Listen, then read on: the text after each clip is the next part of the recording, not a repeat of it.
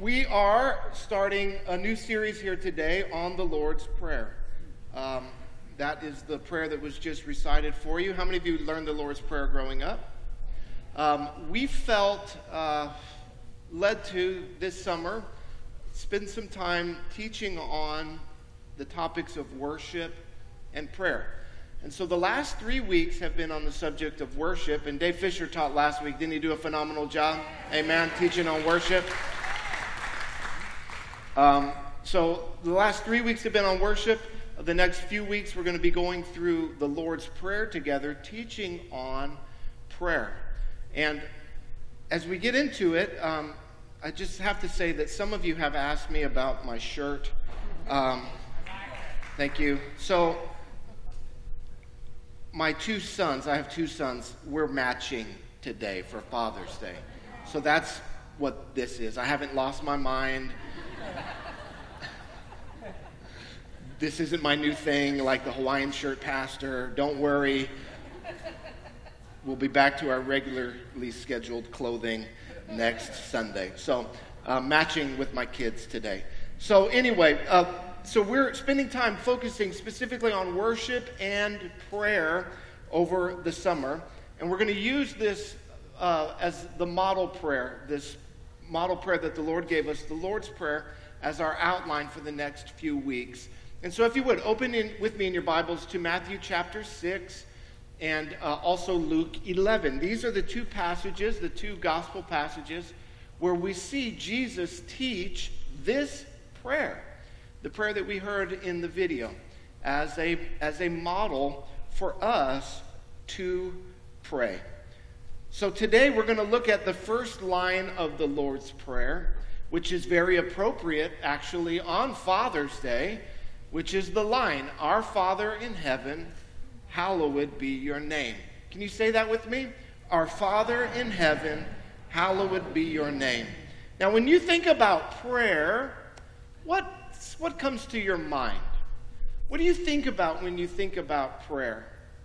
Do you think about, maybe you grew up in maybe a more traditional expression of the Christian faith, and maybe you were taught more liturgical style of prayer, or maybe you were taught to pray the rosary or to say Our Fathers or Hail Marys or those things.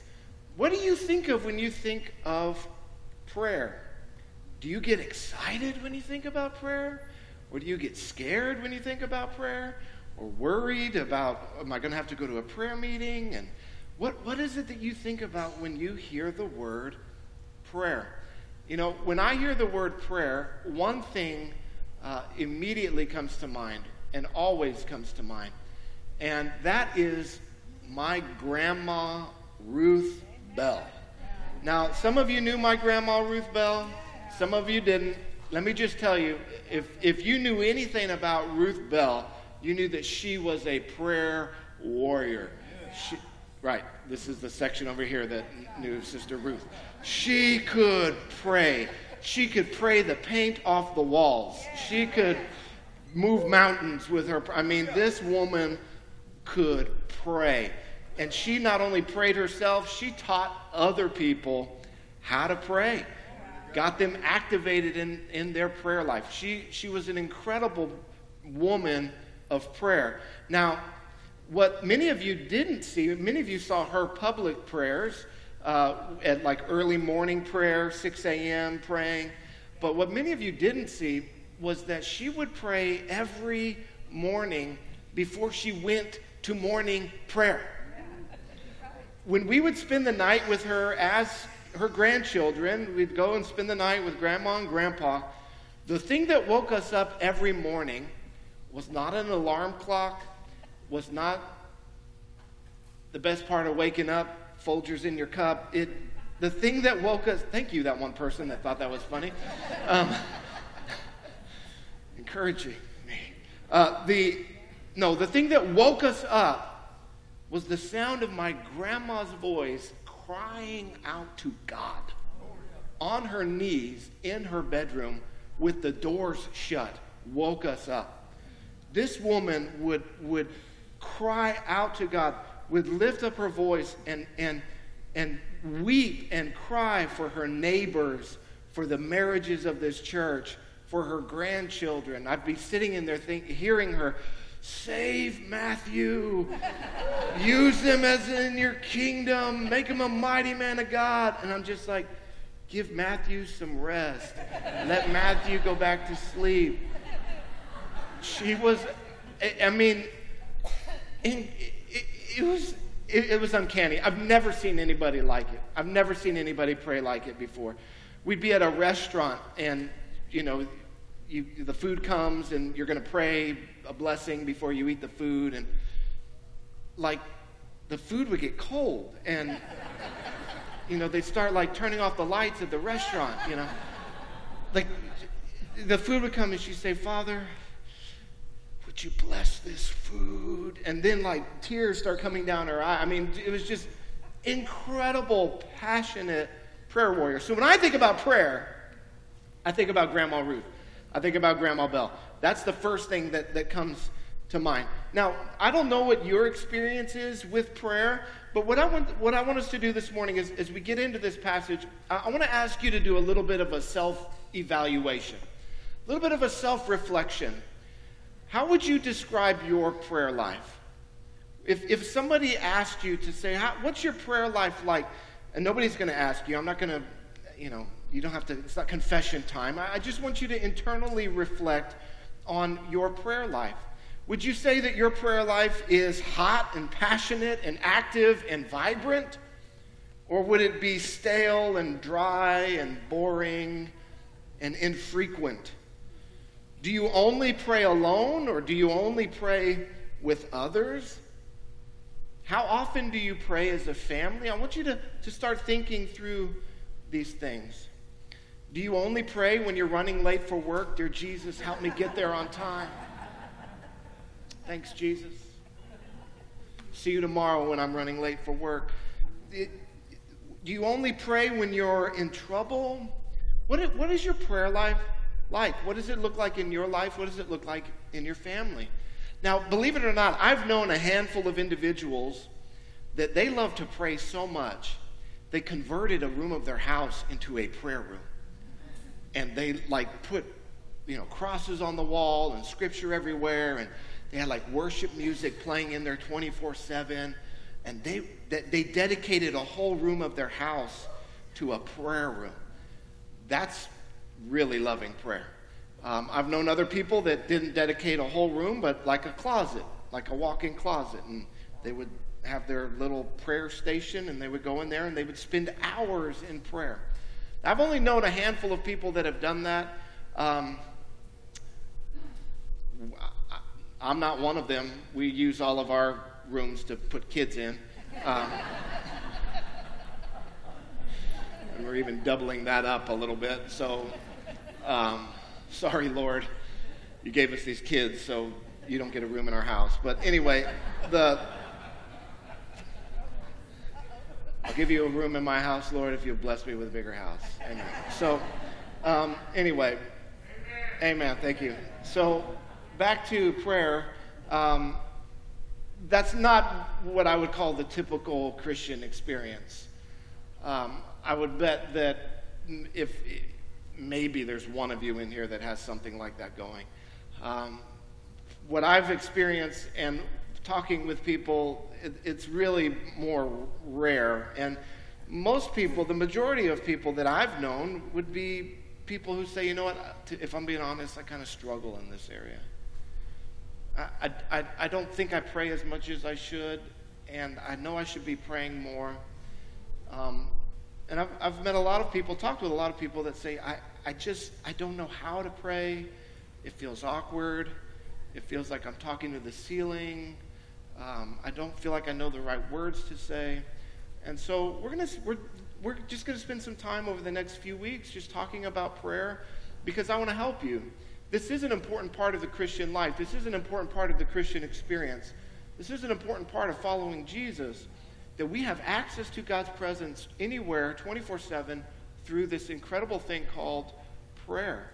And my hope over the next few weeks, I'm not trying to condemn anybody. I'm not trying to put a guilt trip on you. If the last time you prayed was on your honeymoon, well, God bless you. I want to encourage you and to lead you into something more and something deeper, not to condemn you at all, but to encourage you, to build you up. So Matthew chapter 6 is where we're going to be. And there's actually a lot that Jesus taught on prayer. And we're not going to be able to cover it all in this series, but Jesus taught a lot on prayer. And before he gets to what we call, quote unquote, the Lord's Prayer, which starts in verse 9, he gives this preface to us about prayer. He says, when you pray, verse 5 of Matthew chapter 6, when you pray, you must not be like the hypocrites. How many of you want to be a hypocrite? Now, I just came from a youth camp, and every stupid question I asked, there was 5 middle school guys that raised their hand, I mean, really, so I was looking to see if there was anybody, because I started making fun of them as it went on, anyway. Okay, and when you pray, you must not be like the hypocrites, for they love to stand and pray in the synagogues, that was their place of prayer, and at the street corners, that they may be seen by others. Truly I say to you, they have received their reward. But when you pray, go into your room and shut the door, and pray to your Father who is in secret, and your Father who sees in secret will reward you openly. Verse 7, and when you pray, do not heap up empty phrases as the Gentiles do, for they think that they will be heard for their many words. Do not be like them, for your Father knows what you need before you ask him. What I want you to see from this introduction to the Lord's Prayer is that prayer is not for show. Prayer is not a show that we put on for other people. Prayer is not something that we do in front of other people so they can know how spiritual we are, so that they can be impressed by our Christian verbiage, so that they can think that we're very holy because we pray in King James English, right? It's like Victorian and these and thous and all this high language. Prayer is not a show that we put on for other people. Prayer is not about being seen by men. Prayer is about being heard by God. So Jesus says that the majority of your prayers, they shouldn't be being seen by others. And so that's why I asked that question earlier. Is the only time you pray when you're around other people? When you're in a church service like this, or a time like we have from time to time? Or do you have a private prayer life? Jesus says that there's an expectation that we would pray privately, that we would have this communication with God on an ongoing and a regular basis. So prayer is not about being seen by men. Prayer is about being heard by God. What we see is that there were people in Jesus' day who loved to pray these elaborate, very beautiful prayers to impress other people. And Jesus, what does he say about that? He said it doesn't impress God. It might impress other people, but it's not moving God. It's not moving his heart. So prayer is not about being seen by others. It's not for show. And then in verse 7, he says, don't heap up empty phrases like the Gentiles do. He's saying, don't just fill the air with words. Prayer is not about the quantity of words. Prayer is about the condition of your heart. It's not the amount of words that gets God's attention. It's the condition of my heart that gets God's attention. David said in Psalm chapter 51, he said, a broken and humble heart, God, you will not despise. You see, we can fool people by putting on a good show, by putting on an outward show. We can have all the lingo down. We can know the right words. We can fill the air with our words. But Jesus is saying, look, if it's not coming from your heart, it's not doing anything. The words are just going nowhere. That it has to be about coming from your heart. And you can't fake it before God. You can fake it in front of other people. They could say, wow, he's really got it together, and look at this, and wow, he knows how to pray. But you can do all of that and really not be praying. Because it's not just about the words that come out of your mouth. It's about the condition of your heart. This is what Jesus is saying. And so we need to make sure that it's not just the words. The words are important. The words are important. But that the words are actually coming from our heart. That it's true and that it's genuine and that it's real. And so if you're at a time of prayer before the Lord, and it's a time for you to express what's in your heart to God. God's not looking for you to go and spend time with him and you just say a whole bunch of religious phrases. He's looking for you to express your heart to him. And he says, your Father knows what you need even before you ask him. He already knows what's going on in your life. And so he doesn't need you to tell him what to do. I don't know if you knew that. God's not up there in heaven, oh, what am I supposed to do today? Oh, not enough people are praying. I guess I got the day off. No, God knows what to do. God knows what you need. So prayer is about drawing us into a relationship with him. Prayer is about us being real with God, expressing to God what's really going on in our hearts and in our lives. So those are the preludes to what Jesus then gives as the model prayer.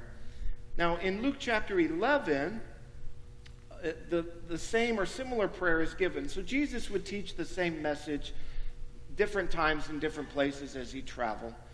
And in Luke chapter 11, it says that Jesus went to pray, and Jesus spent a lot of time in prayer, That Jesus went away to pray, and that when he came back, his disciples said, Lord, teach us to pray. And he also gave this prayer again. And so this is a model for us as Christians for how we should pray. In verse 9, Jesus says, pray then like this. So don't pray like that, but do pray like this. In Luke 11, it says, and when you pray, say this. So we can use this as a model, but we can also pray this prayer. We can use these very words to pray, as long as they're coming from our hearts.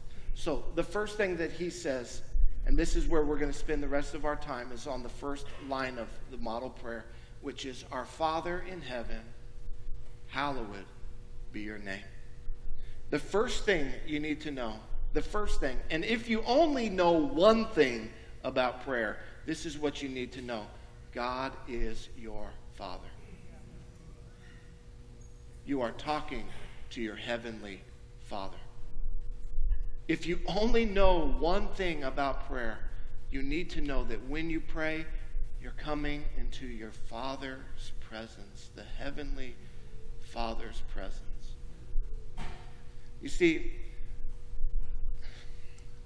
because of what Christ has done in our lives, the separation that exists between us and God because of sin, it has been washed away. The barrier has been removed.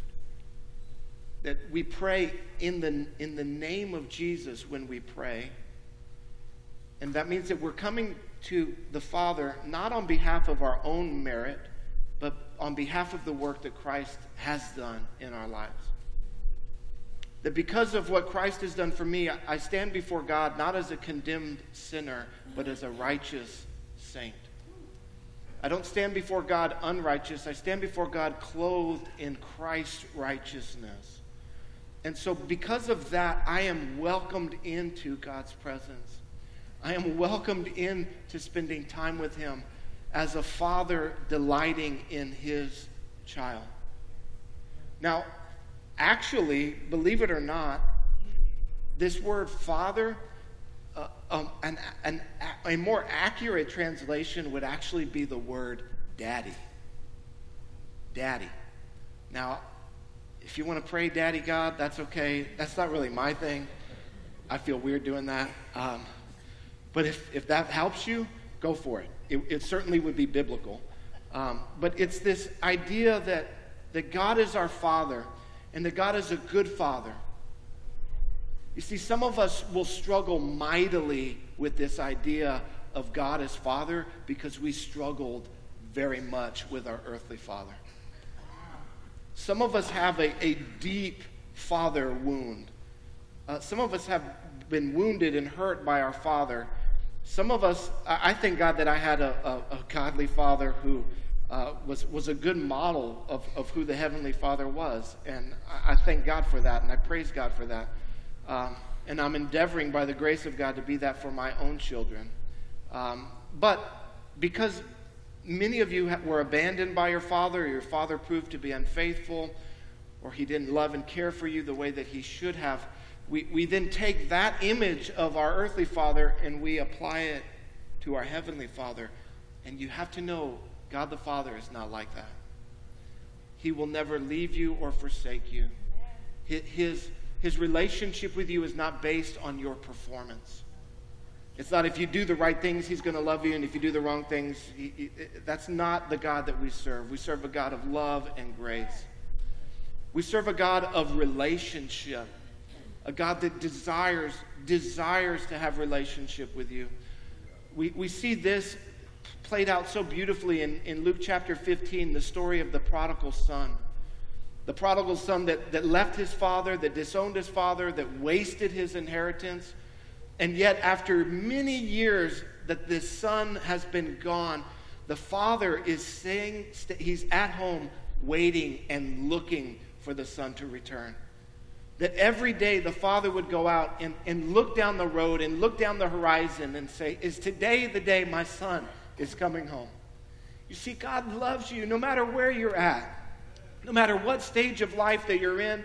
Whether you're serving him or not, whether you're walking with him or not, whether you're praying a lot or not, God loves you. And his desire is to have a relationship with you. That's the first thing. That's the most important thing that you need to know, that you've got to know about prayer. That prayer is coming into the presence of a perfect, good, gracious Father who loves to embrace his children, who loves to spend time with me and you in his presence. Can I get an amen? Amen. A good father gives protection to his children. The Bible says that God is watching over us. How many of you are glad that God protects us? I believe God protects us in a million different ways every single day that we would never even see. That a good father gives security to his children. I want you to know that if you have put your faith in Jesus Christ, your eternity is secure. Your eternity is secure because of what God has done for us. A good father provides safety and provision for his children. A good father loves to pour out blessing on his kids. You know what I love to do? I love to take my kids to get ice cream. I love to do it. Now, their dentist doesn't love it, and their mother doesn't always love it. But but also because I love them, I won't let them eat ice cream 24/7. So I love to pour out blessings, but I want the blessings to be a blessing. And so sometimes God will withhold things from us that we think are good things, because actually we would use and abuse them in such a way that wouldn't be a blessing in our life. Now my kids, they cannot for the life of them understand why I don't let them eat candy and ice cream and pizza 24/7. They can't understand that. It's beyond their ability. It's beyond their capacity. And some of us, we've prayed, we've asked God for certain things that we would think would be a blessing. And we can't, for the life of us, understand, God, why haven't you given this, and why haven't you answered this prayer yet? The truth is that God knows. God can see things that we can't see. He looks into our heart. And a lot of times we would take what he would give to us as a blessing, and it wouldn't be a blessing in our lives. And so anyway, God is a good Father, and he loves to pour out blessing on you. God is a faithful Father. He will never leave you or forsake you. Fathers, this is Father's Day. Let me just say a word to the men here. You are painting a picture in your children's mind of who God is. Every day,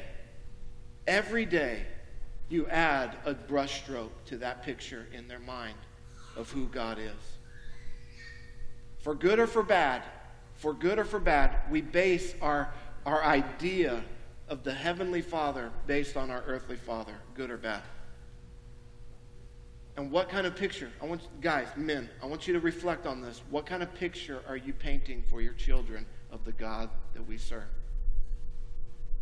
Will your children be able to embrace the Father in heaven because of the example that you've left them? Or will your children struggle because of the example that you've left them? This is a big responsibility. This is a responsibility that God has given to fathers and given to men. And I know that with the grace of God and the power of the Holy Spirit, that you men that can hear my voice right now, that you can leave a good and godly legacy and picture for the Heavenly Father in your children's minds. I know that you can. I believe that you can. I believe if you will humble yourself before God and submit to him and walk with him and teach your children the ways of God, you're not going to be perfect. We're all imperfect. We all fail. But in the big picture, at the end of the day, will your children, what kind of picture will they have of God because of you? You need to be thinking about that.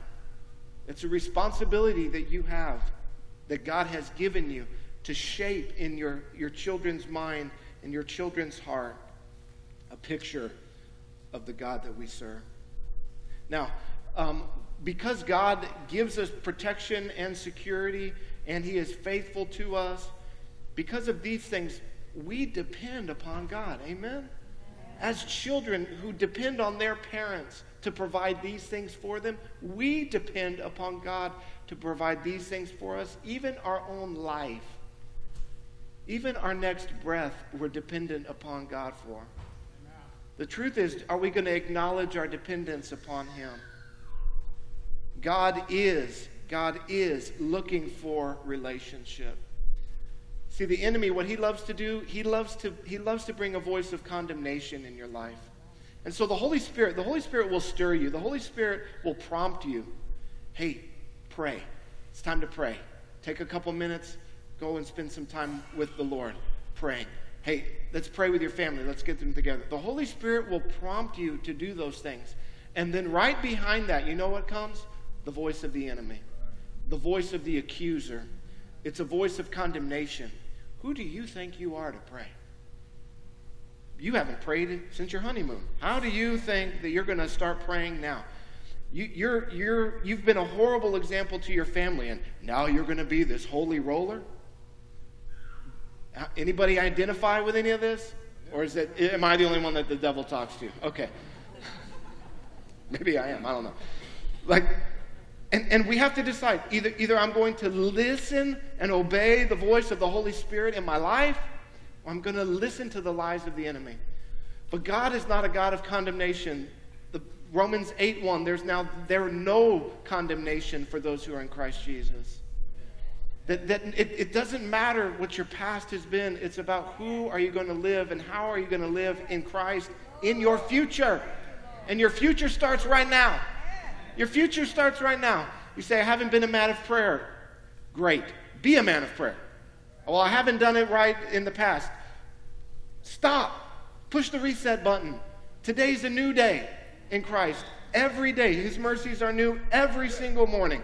That means every morning I wake up, and thank God they are, because I use them up in a 24-hour period. I need new mercies every day.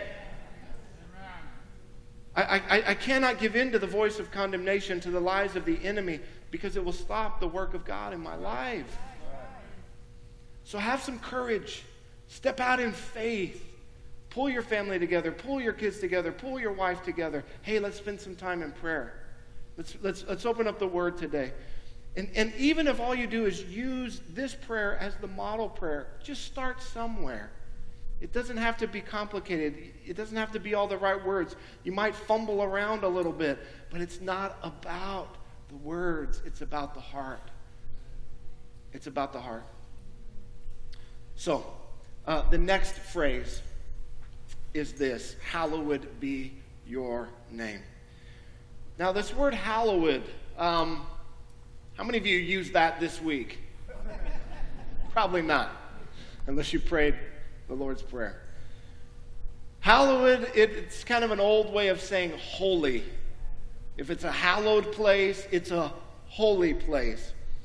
So this is a petition. So the first line is our Father in heaven. That's who we are praying to. The rest of the prayer is petitions. This is not a declaration. This is not a declaration, holy is your name, hallowed is your name. That's not what this is. This is a petition, hallowed be your name. And what this means is that for something to be holy, it means that it's separate, that God's name is separate, or that it's consecrated, or that it's set apart, that it's special, that you have love for it, that you have affection for it, that you have a desire for it, that it is set apart in your life, that God is set apart in your life, that you treasure God, that you revere God, that you love God. That's what it means for God to be holy in your life. And so what this isn't just a matter of the mind. This is, again, this matter of the heart. This isn't a declaration, our Father in heaven, holy is your name. This is a request. This is a petition. This is part of the prayer. Our Father in heaven, would you be holy in my life? Would your name be hallowed in my life? And when we come to God in prayer, Jesus says the first thing that you need to ask from God is that he would work in your heart to make him number one. That's the first thing on the list. Jesus says, when you pray, pray like this. Go to your Father in heaven and say, God, would you help me to put you first in my life? That's what I need above anything else. Your greatest need is not material. Your greatest need is spiritual. Your greatest need that you have right now is that you would put God first in your heart and in your life. Jesus said, seek first the kingdom of God and his righteousness, and everything else will be added to you. All the other needs, all the other desires, all the other wants, all the other dreams, all of those other things. But first you must seek God. He has to have that first place. And so we come to God in prayer and we say, God, would you be number one in my life? Help me through the power of your Spirit to make you number one in my life. And you know what's going to happen as soon as you do that? God's going to tell you what's number one in your life. All of a sudden, what's number one is going to be in your mind. And what God is saying is, are you going to deal with that? Are you going to deal with that? Are you going to deal with that thing? And it doesn't have to be a bad thing. It doesn't have to be a sin. But anything that we put in God's place, we can't make good things God things. And you don't have to, say you love a hobby, say you love going fishing or something like that. How many of you love to fish? 2 people. Great. Okay. You love going fishing. Wonderful. Excellent. Fishing is good. Fishing is godly. Jesus went fishing. Okay? So you love to fish. You love to fish. You love to fish. It's church and Bass Pro Shop. Those are the 2 hallowed places in your life. What God is not saying is that you need to lower your love for Bass Pro Shop and fishing. But what God is saying is that you need to increase, that he needs to go to number one. It doesn't mean that I have to diminish the other things in my life that I love. What it does mean is that I need to move God to number one, that I need to pursue him the first and pursue him the hardest and have my heart stirred towards him the most. It doesn't mean I can't enjoy other things, like riding roller coasters or whatever your thing is, okay? But it does mean that God needs to be number one. And so Jesus says when you come to God in prayer, you go into his presence as his Father, and you say, Father, help me to put you first in my life today. Today. How many of you would be happy if you could just make it through one day? One day. Today. Help me to put you first in my life today. Help me to not let other things come and to take that place of holiness in my life away from you. God, help me to desire you above anything else. And this request, it directly targets our hearts, right? It's immediately starting to reorient our hearts.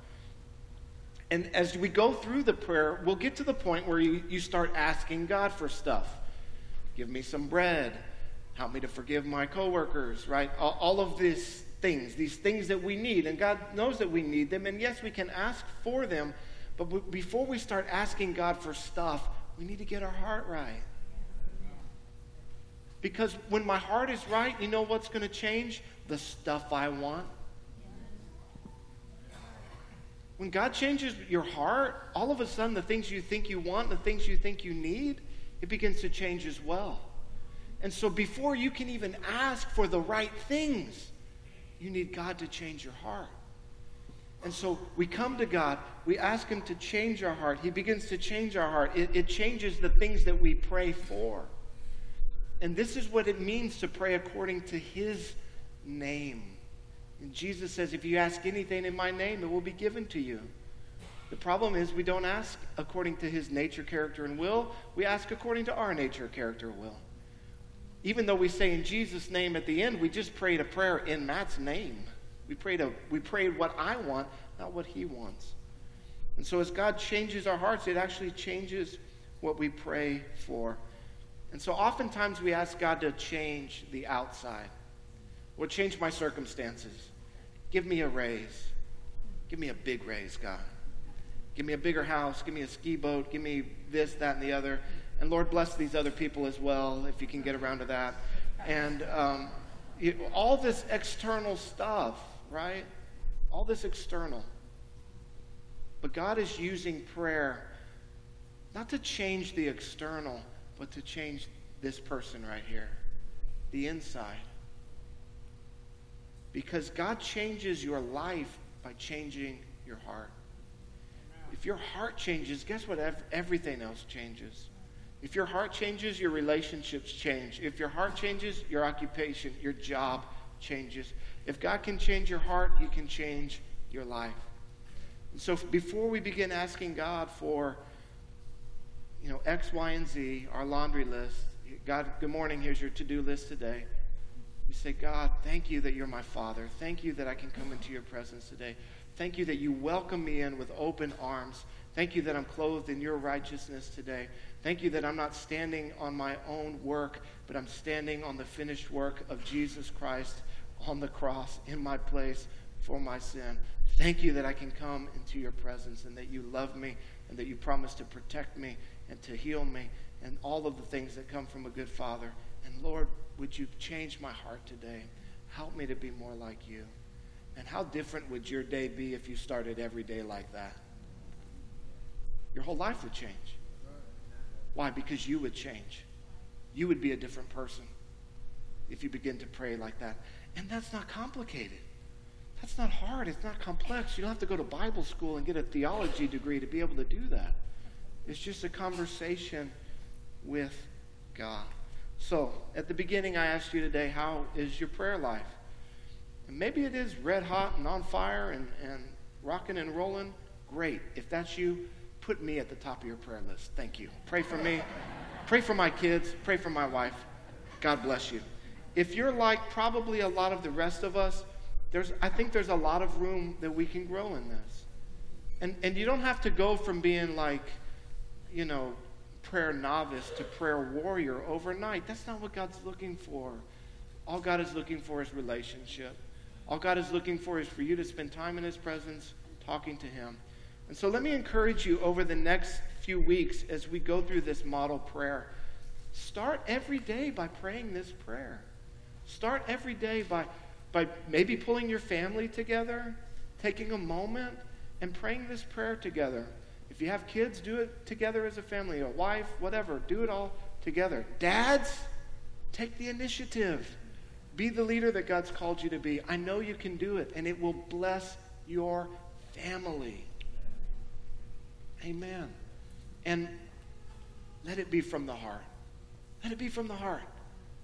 Don't worry about the words. Maybe the words will get messed up. God doesn't care. He wants your heart. He wants to spend time with his children.